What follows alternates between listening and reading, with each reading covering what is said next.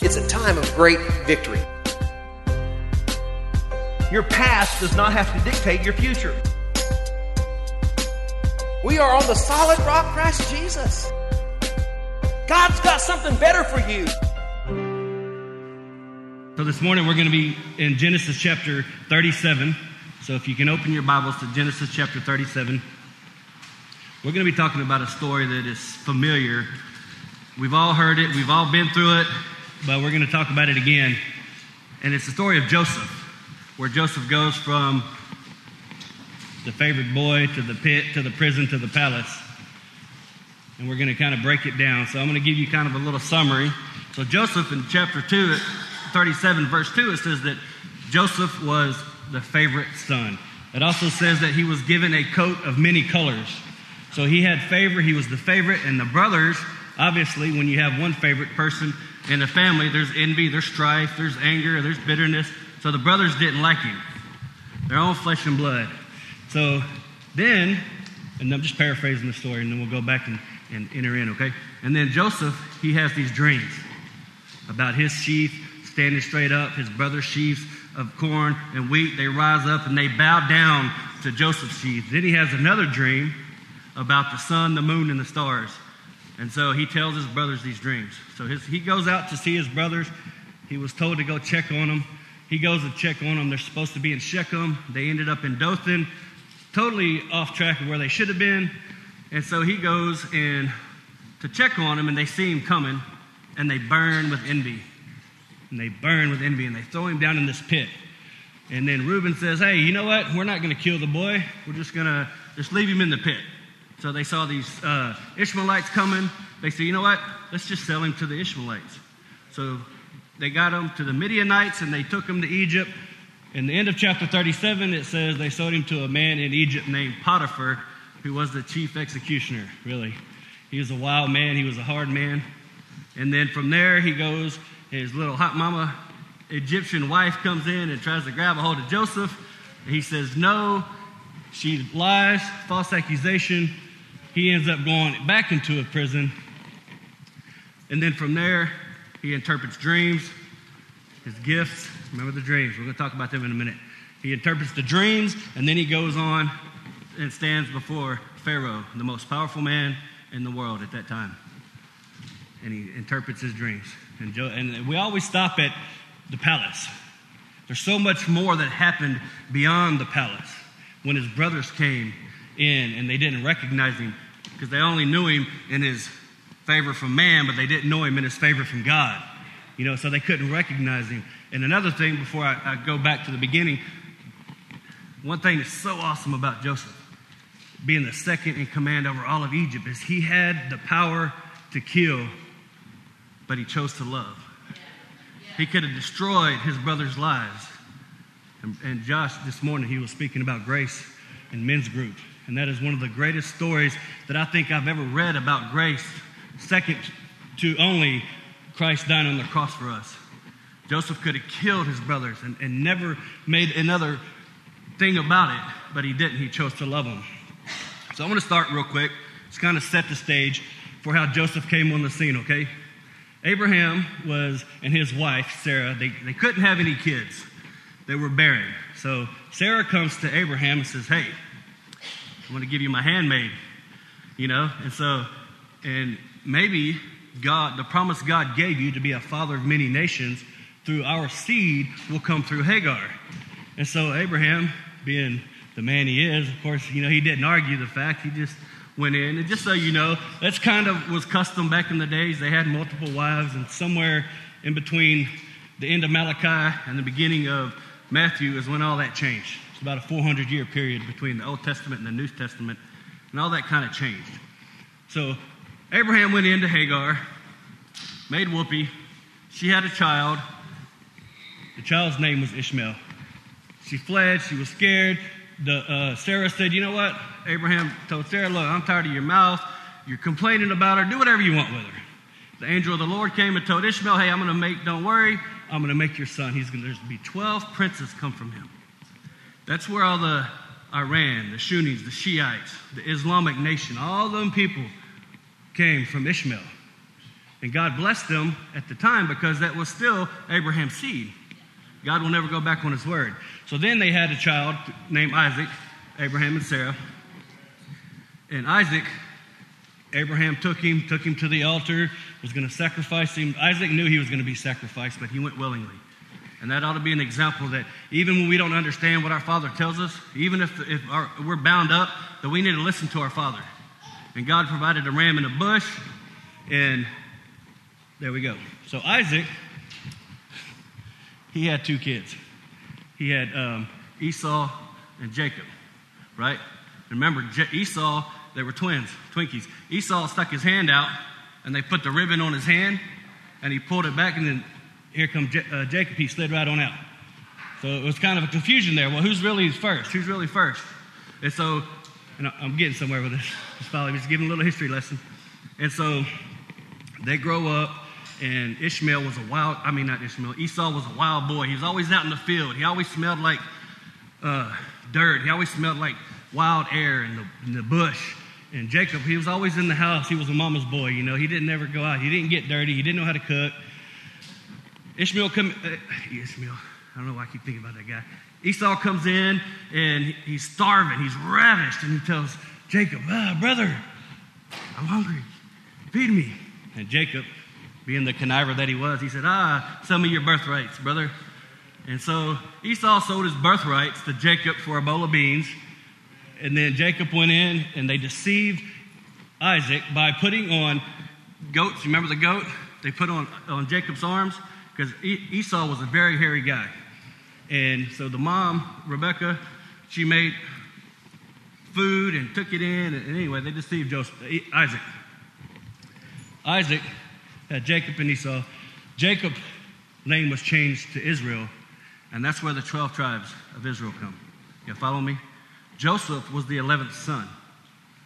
And so he didn't count in the 12 tribes because they ended up using Ephraim and Manasseh, his 2 sons, and then the Levites were set apart for the tabernacle to take care of the offerings, the sacrifices, and then here we have Joseph. So now we get to verse 37, chapter 37. Y'all follow me? Am I talking too fast? Y'all just staring at me. Trying to set the stage.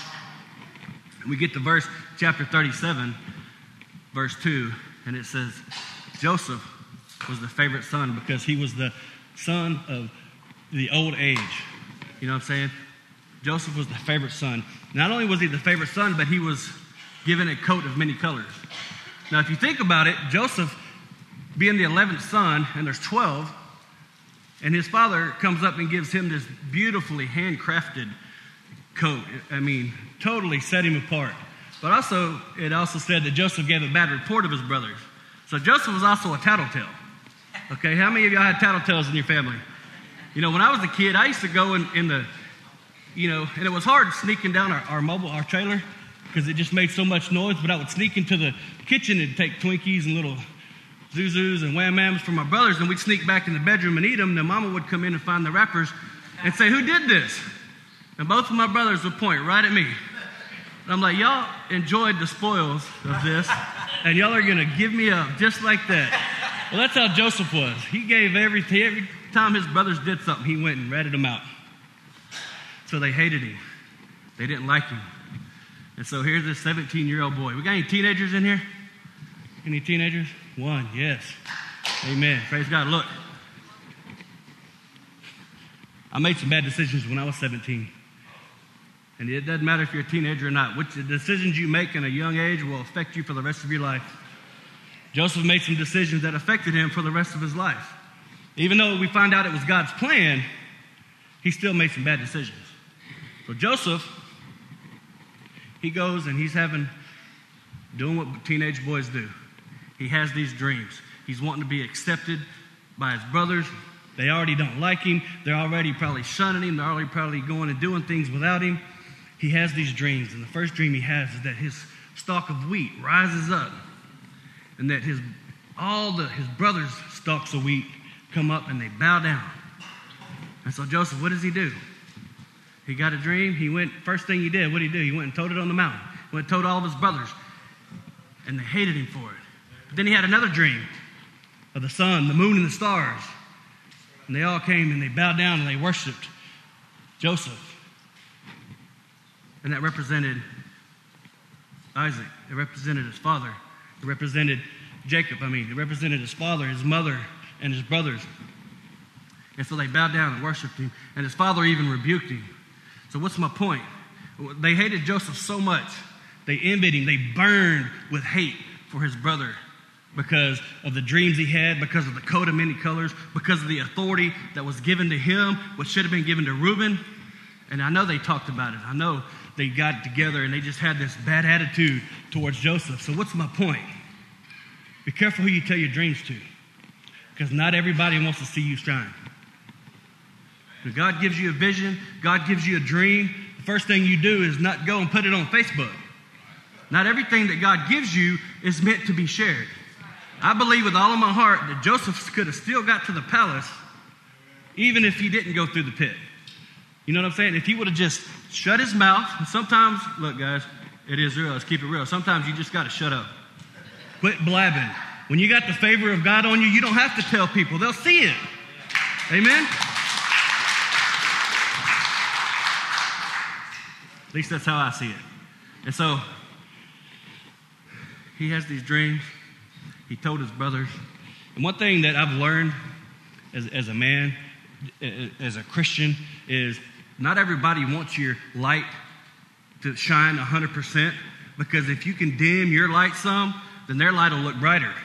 Okay, don't ever dim your light or slow down your walk or scale back your ministry because somebody else can't keep up. Look, you can pray while you're running.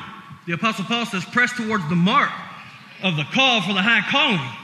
And we're running in a dead sprint as men and women for Christ. We don't stop. You can pray while you're running. You can worship while you're running. If somebody ain't keeping up, you don't stop what God told you to do and go back. You keep pressing forward. They'll keep up. They'll get there. They may not supposed to be on the same level you're at. So don't dim your light because somebody else can't handle you at full capacity. So here comes Joseph. He goes down. The brothers are out there. His father sent them to feed the flock. They're in Shechem, which is, I don't know, it's a long ways. It's about this far on the map, however many feet that is, okay? I didn't measure it. But instead of being this far from where they're supposed to be, they were actually this far away from where Jacob told them to be. So he tells Joseph, hey, go check on your brothers. Go check on your brothers. Go see what they're doing. What's ironic about Joseph is Jacob was trying to make Joseph a ruler and overseer before he learned how to serve. And that's where he failed. And sometimes, so many of us, as men and women of God, we get anointed and we get all fired up and we do this and we do that. Then all of a sudden, we want to start talking about, oh, I know how to fix this. Oh, put me up in the pulpit. Put me in charge. You know what I'm saying? Because I've learned something. It's not always that way. You know, David was anointed king as a teenager. What did he do after he got anointed? He went right back to being a shepherd. He didn't actually get the throne until 13 years later. Imagine that. So when you have a gift, when you have an anointing, it's not always going to happen immediately. Jacob was trying to make Joseph a ruler in man's way before he learned how to serve. Joseph didn't know how to serve. He was out there bragging about his dreams. He was out there telling him, my daddy's going to get you. You know, he was out there telling about how his brothers are going to bow down and worship him. And they saw him. They're out there. Here comes Joseph. And he's going through this forest in the wilderness, and he looks up, and the brothers, they see him from a long distance. And you know how they recognized him? They didn't recognize him because he was Joseph. They recognized him by his gift. And not everybody is going to accept your gift. They'll recognize you by your gift, but they're not going to like it. And that's hard. Because as people, we want people to be happy. We want people to smile. We want people to love us. We want people to accept us. And just like Joseph, when God tells us something, we want to feel important and we want to run and tell everybody. But it's not for everybody to know. So they saw him from a ways off by the coat, the favor that Jacob had given him. And before he even got there, they conspired, we're going to kill you. We're going to kill this boy. So they throwed him down in this pit. And the Bible says there was no water. And we'll get back to that in just a second. And the Bible says there was no water. One thing that struck me kind of crazy, odd, was they never called Joseph by his name. You know what they said? Here comes that dreamer. Here comes that dreamer. See, they knew he had a gift, but they didn't like it.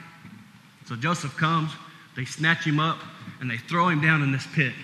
And I could just imagine for just a minute, the people that you love and cherish the most hurt you. And they threw him in this pit. And I can imagine what Joseph was thinking. And there was no way to get out. And the reason I brought up that the pit didn't have any water, because if we're in a pit in life and there's something to sustain us, we can stay there. Right? There's no water in the pit because water brings life. Water brings sustenance. And we can sit in our misery. We can sit down in this pit and stay there as long as I'm barely making ends meet.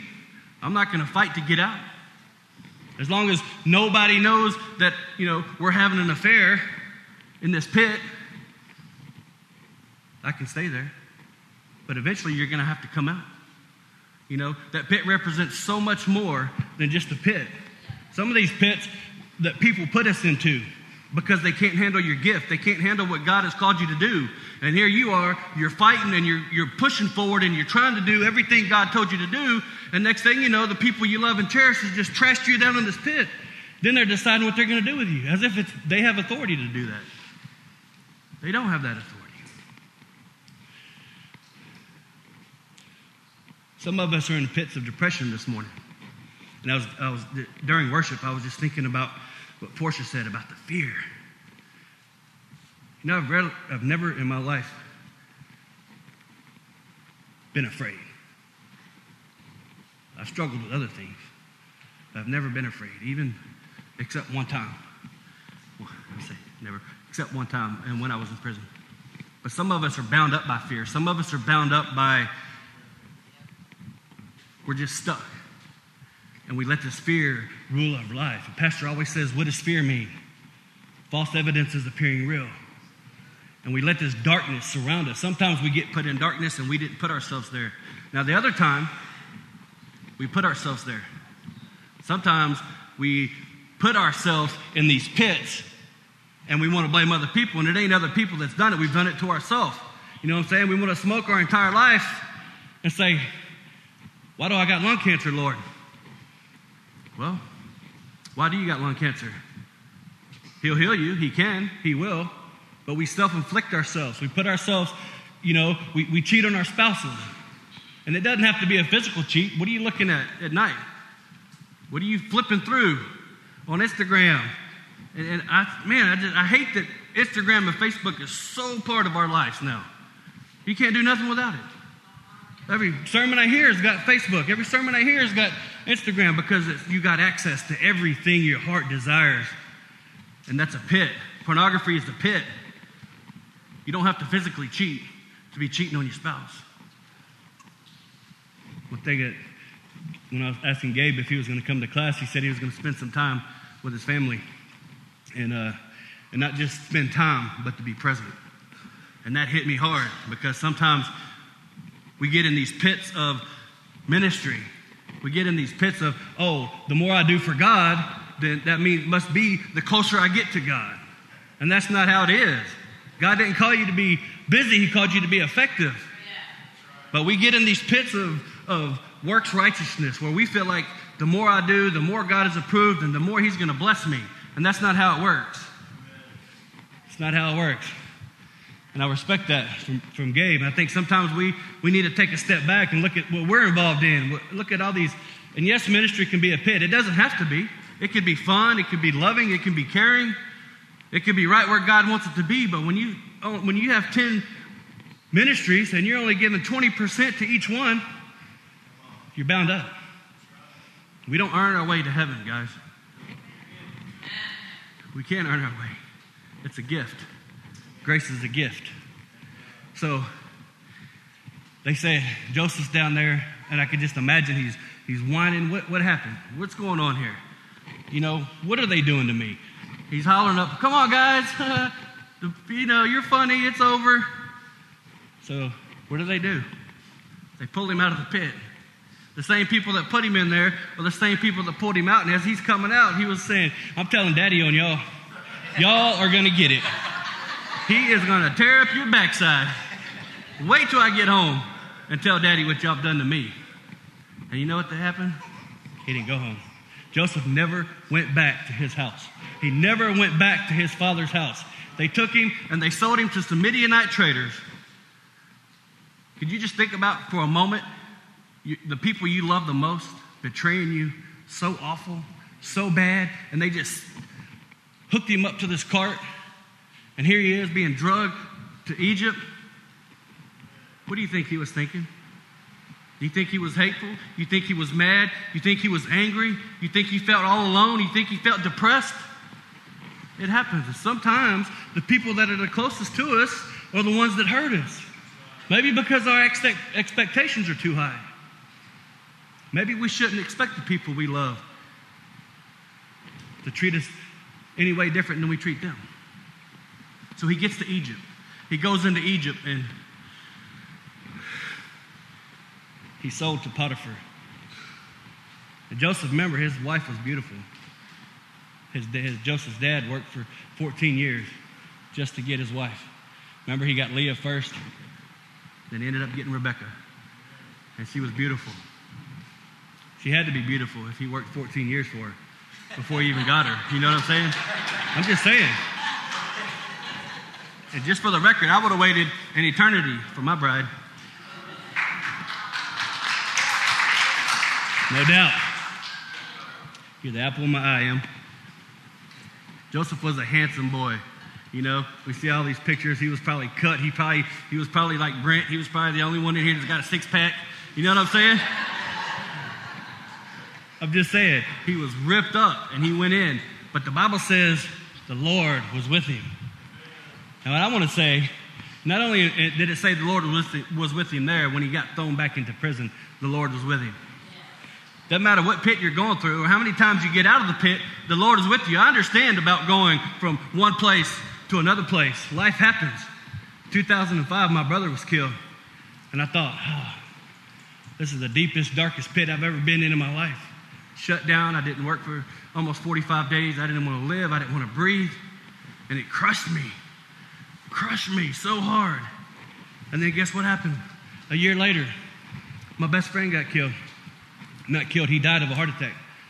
He was an older guy. He died of a heart attack. I preached at his sermon for his wife, asked me to give a message at his sermon, and 10 people gave their life to Christ, so that was something that good came out of it. But I went from one pit to another one. Then my grandfather, he got sick, and he died. And he went on. Then my mom got ate up with cancer, and my mom died. And I'm going from this pit to this pit. He just got into another one. And then I look up, and my wife gets sick. So I'm standing there saying, Lord, Jesus, where are you? Did I do something, Lord? Did I make you mad? What happened? And those words that he told me in the hospital, he says, I will never leave you, I will never forsake you. And I understand that sometimes in life, your pit may not be a pit of families dying, members dying. Your pit may be from one drug addiction to a next drug addiction, and you get off of this crack and you get off this cocaine and you jump over here and then you start eating and because you're trying to fill that void, and you just keep going from one pit to another pit. And eventually you're going to run out of pits, but only when you run into Christ, because he's the only one that can fill those voids. And as much as my life was in pain and as much as it hurt, I never could understand it. Why did I have to experience so much death in my family? And now my grandma, she's ate up with cancer. My dad called me. He's got lung cancer. Why? Why me, Lord? Huh? Why did you have to give this stuff to me? And do you think Joseph might have ever said, am I going through this, Jesus? Why do I have to go through all this pain, this hurt, this misery? But God was with him. And I want you to know that it doesn't matter what you're going through. It doesn't matter how many pits you've gotten in and then jumped out and then got into another one. Even if you put yourself there, it's okay. God is with you. Huh? Can you praise him this morning for that?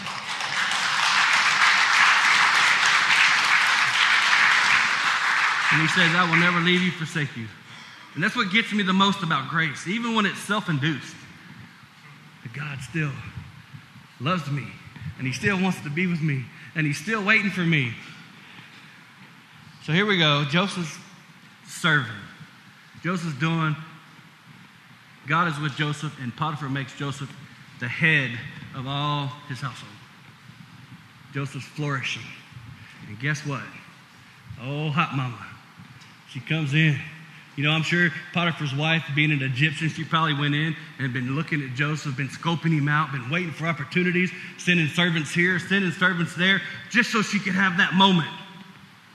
So she had her best nightgown on, looking her prettiest, all of her jewelry, you know. And here comes Joseph. And she walks in and says, lie with me, Joseph. Lie with me! And you know what Joseph said? No. And he fled. And she took his coat. Now, we want to always think that always means lust. That always means that when that particular part of that story, it covers everything. If your eye causes you to sin, pluck it out. If your hand causes you to sin, pluck it out. Joseph could have very well said, you know what? This is my vindication, Lord.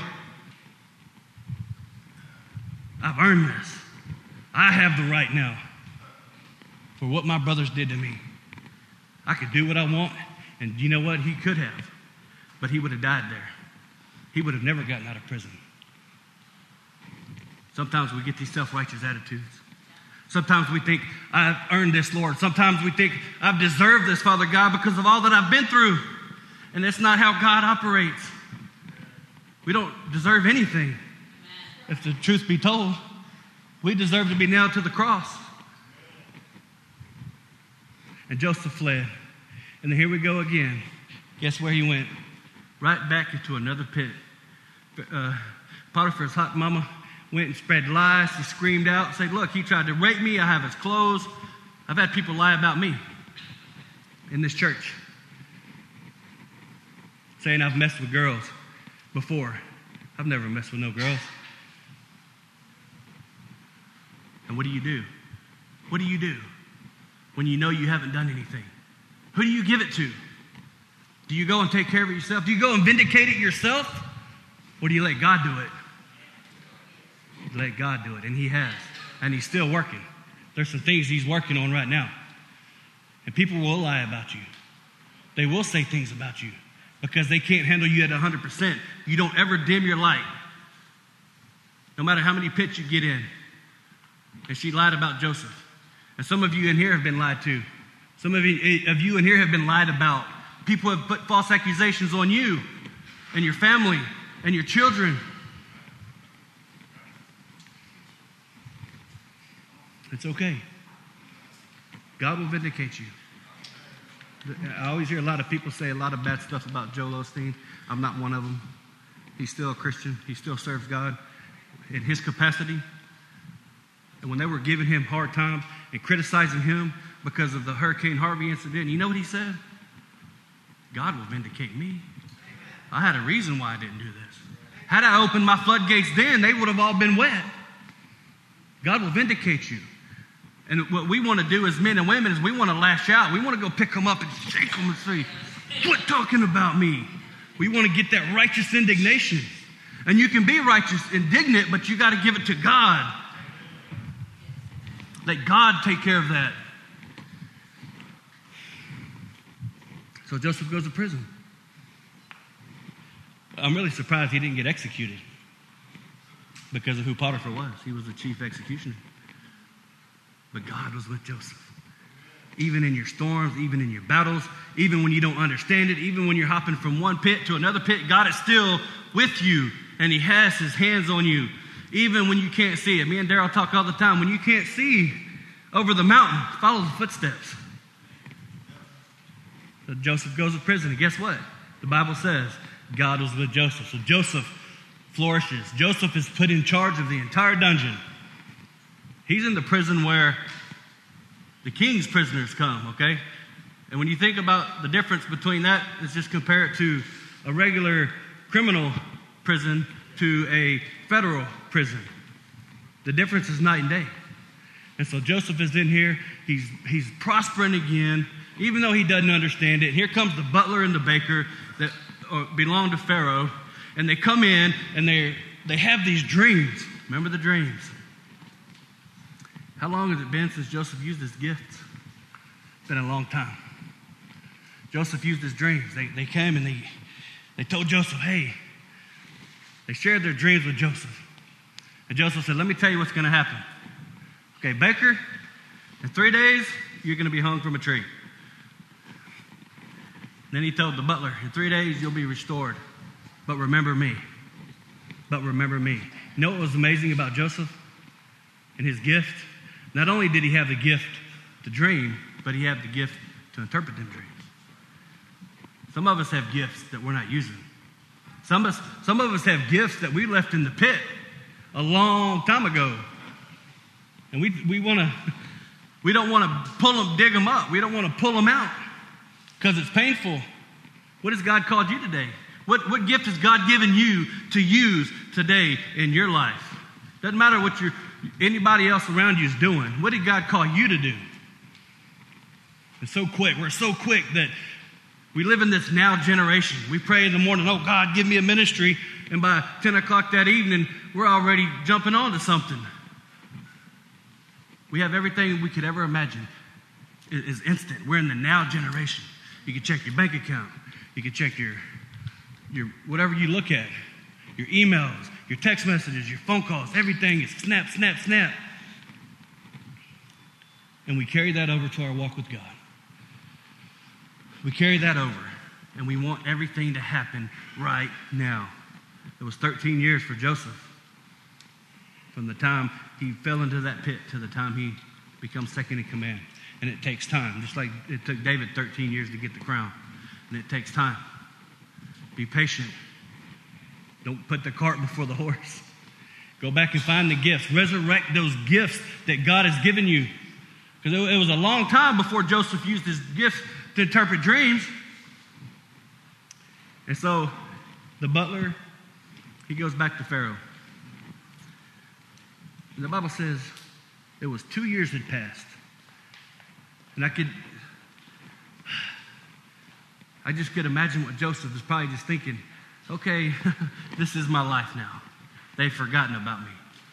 I'm going to be nothing more than the head prisoner here, being in charge of this prison. And they came. One day, Pharaoh has these dreams about these big, fatted calves, eating all this grain. Then he has another dream about skinny calves that look like they're about to die. And he says, can y'all interpret my dreams? And they said, no, but there's a boy in prison. Huh? There's a boy in prison that can interpret the dreams. So they went and they got Joseph. They cleaned him up, made him look all nice, and brought him in before Pharaoh. And Pharaoh said, can you interpret my dreams? And man, this is a defining moment for every one of us. A defining moment right here. And everything we encounter, every bit of our ministry, every bit of our life, this moment right here will define who you are as a Christian. Joseph said, no, I can't. But the God I serve can. Again, he could have been vindicated. Again, he could have said, yes, I can. But he didn't. He gave the glory to God. And he interpreted Pharaoh's dreams and told him what was going to happen, why it was going to happen, and how it was going to happen. And then Pharaoh said, is there any other in all the world like the God of Joseph? And what's the first thing he did? What's the first thing Pharaoh did for Joseph? I love this. Put a robe of royalty. Read the Bible. Put the robe of royalty on him. See, Joseph had to be stripped of his authority and his ways of doing things in the world so that God could use him in the spiritual realm. Sometimes we have to be stripped of our authority. Sometimes we get this big head, and sometimes we just get out, put the cart before the horse, and we're out doing things, and we don't even know why we're doing them. And God's setting us up from the pit to the palace. Amen? And so they put this robe of royalty on Joseph and gave him the signet ring. And that reminds me so much about the prodigal son. And when the prodigal son came back, the father saw him from afar, and he ran out and he grabbed him. And they brought him in. The first thing he did was gave him a new robe. He restored him. Joseph was restored. Pharaoh didn't know he was restoring him, but Joseph was restored. Joseph was living out the dreams that God had given him as a teenager. Here he is now, 33 years old. 30 years old. You know, there's so many comparisons. There's 116 comparisons of Joseph and his life with Jesus and his life. And when I first started reading the story, that's what I was going to talk about this morning, is the comparisons. But I said, nah, that would get boring. Everybody likes all the details. But everybody's like me and Rachel. We like all the weird stuff. So we do. We really do. So he puts this robe on him. And the most amazing thing, I've felt that robe of me when I was locked up, and the Holy Spirit came over me just like a coat. And he just wrapped his arms around me. And sometimes when we're going through dark things and we don't understand what's happening, look, hold on. Hold on through the night. Don't quit. Don't give up, because the next day you have a different life. All it takes is one. Joseph got one phone call from the man. The next thing you know, he's in charge of the entire world. So don't give in. Don't quit right when you get to the finish line. Be patient. Stay focused. Dial in. Get in the Word. Spend time. Stay the course. Press towards the mark. Quit stopping and starting and stopping and starting. You're never going to get anywhere if you don't be consistent. Stay with it. Stay focused. Trust in God. Even when you can't see it. I still don't understand why all these things happen to me. I've had some ideas, but nothing that was confirmed. But there's still more coming. Amen? There's still more coming. And so Joseph set up, and he's in there, and he's ruling, and he's reigning, and he's giving orders, and he is doing exactly what God called him to do when he was 17. He's now doing it at 33, 30 years old. And guess what? The Bible says this famine got so severe that Jacob said, hey, boys, why are y'all looking at each other? Go and do something. At least go to Egypt and see if you can buy some grain. How many of us just sit around on a weekly basis and just look at each other like, oh, what do you want to do? I don't know. You know, there's a million souls that need to be saved. We could go do something. But no, we just sit and look at each other. What are you doing? Why are you looking at me? Why are you looking at me? And you tell the brothers, what are y'all doing? Go. Do something. At least we won't starve to death. So they go down there. And they see Joseph, but they don't recognize him. But Joseph recognized them. They have only ever known Joseph as a little boy, as a little punk, as a little smart mouth, as a little kid, a teenager. They would have recognized him if he was in his father's coat, in his manly earthly coat, but they couldn't recognize him in the royal robe. People aren't always going to recognize you when you're walking in righteousness. And that's not to build you up. That's not to say you're better than anybody. That's not to stand there and beat your chest and say, I've earned this, I've done this. No, everything we do, what? Is a direct path to who? Jesus Christ. If you want to be first, what? You got to be last. If you want to be a ruler, you got to what? You got to serve. See, Joseph had to learn how to serve through all these pits before he could rule. Because if you can't serve well, you'll never rule well. If you can't use your gift that God gave you in the pit to love somebody, you'll never get to the palace and be able to love somebody. If you can't give of your tithe and your offering in the pit, you're never going to have enough money to give in the palace. What gift has God given you that is still in the pit? You got to use it. We're not all supposed to be kings. We're not all supposed to be rulers in that sense. Some of us have to be sweepers. Some of us have to be cleaners. Some of us have to be people that just stand here and hold doors open and greet people with smiles. Some of us have to check the parking lots. But we all work together. But if you don't ever use your gift when you got it, when God gives it to you and He anoints you with it, you're never going to use it in the palace because you won't ever make it. Don't bury your gift. Don't bury your treasure. Don't bury what God has given you to be prosperous. And He didn't give you these gifts so you could go out and make $1 million to live this lavish lifestyle. He gave you these gifts so you could go out and do what? Honor Him. Honor the kingdom. Win souls for Christ. That's why we have these gifts. That's why we have these talents. And here's Joseph. He's standing there. He's using them. He's thriving. The second most richest man in all the world. Imagine that. Just dawned on me. There was an inmate running the world. Go figure. Go figure. Isn't God amazing? Isn't God awesome on what He could do? You know what I never heard Joseph say one time in the Bible?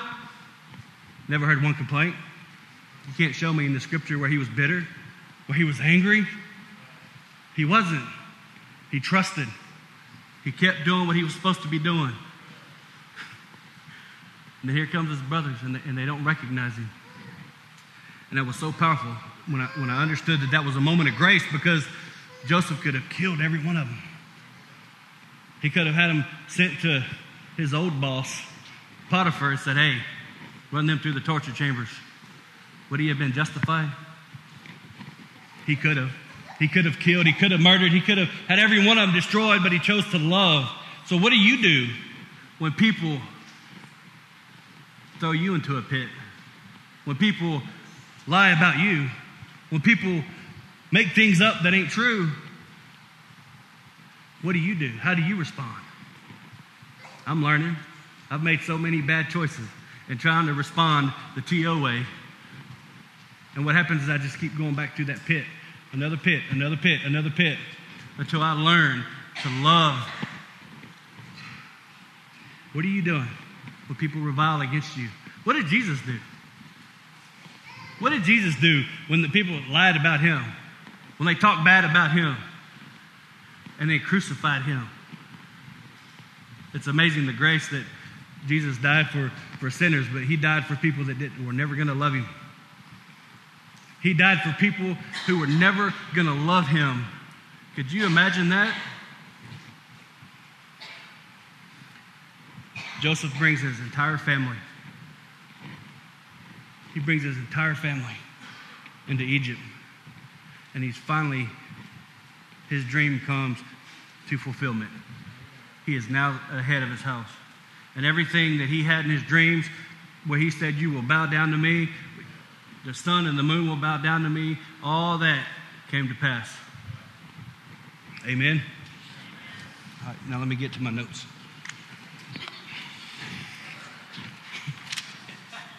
Sorry, guys. The very people who oppressed him now hired him. You don't get to the palace unless you go to the pit. You won't ever stand and rule in the palace if you don't ever stand and rule in the pit, because the pit is preparation for the palace. When you're going through hell, don't look back. Don't stop. You're going to come out of it, okay? Remember this when you're in the pit, okay? Losers focus on what they're going through. Champions focus on what they're going to. You might not always be able to control the pit that you're going through, but you don't have to focus on it. You focus on where you're going. Keep your eyes on the prize of Jesus Christ. Amen. There's no prize without a cost. There is no crown without a cross. There is no dawn without a night. There is no victory without a fight. Don't look at what you're going through. Look at what you're going to. It's where our focus has to be. Every trial leads to triumph. Every tear leads to joy unspeakable. Every tunnel has a light. Don't look at what you're going through. Look at what you're going to. Because you can spend an entire life in the same pit. Lift your eyes up. Look at the hills. Amen.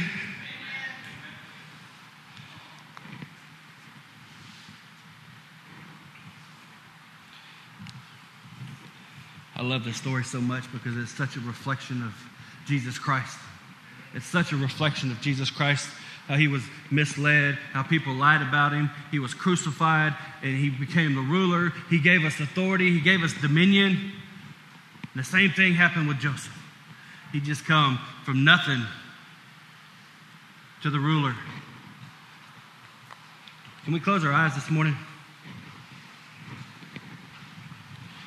Can you just think about the pits of your life that you're going through right now? Some of us are literally in a pit right now of fear. Some of us are in a pit of financial crisis. And I've been there. You can't even afford to pay attention. You're so broke. I understand. And I'm not making light of it. But some of us are there. Some of us are in a pit where our marriage is just stagnant. There's no fire. There's no passion. And we're just existing. What are you going through this morning? What do you want to get out of? But even more than that, what gift has God given you today? Everybody in here has a gift. Don't bury it. Don't leave it in the pit. Use it. God will flourish that in your life. I want you to look at this and whatever it is that has got you bound up. Maybe it's death. Maybe it's sick people. Maybe it's finances. Maybe you're addicted to drugs still. Maybe you're addicted to pornography. Whatever pit you're in, I want you to grab a hold of it. Just grab a hold of this thing.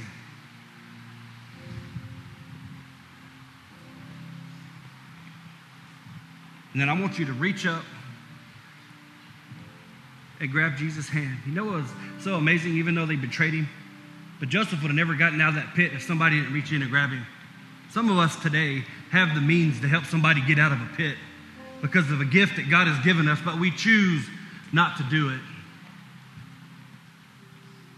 Can you reach down and grab somebody? That's what I love about Peter and John when they went to the temple and they saw the guy and they said, "Silver and gold have I none, but what I do have I give to you in the name of Jesus Christ. Rise up and walk." And he reached his hand out. He reached down. Some of us are in a position where we can reach down and pull somebody out. Some of us are in a position where we need to reach up and grab help.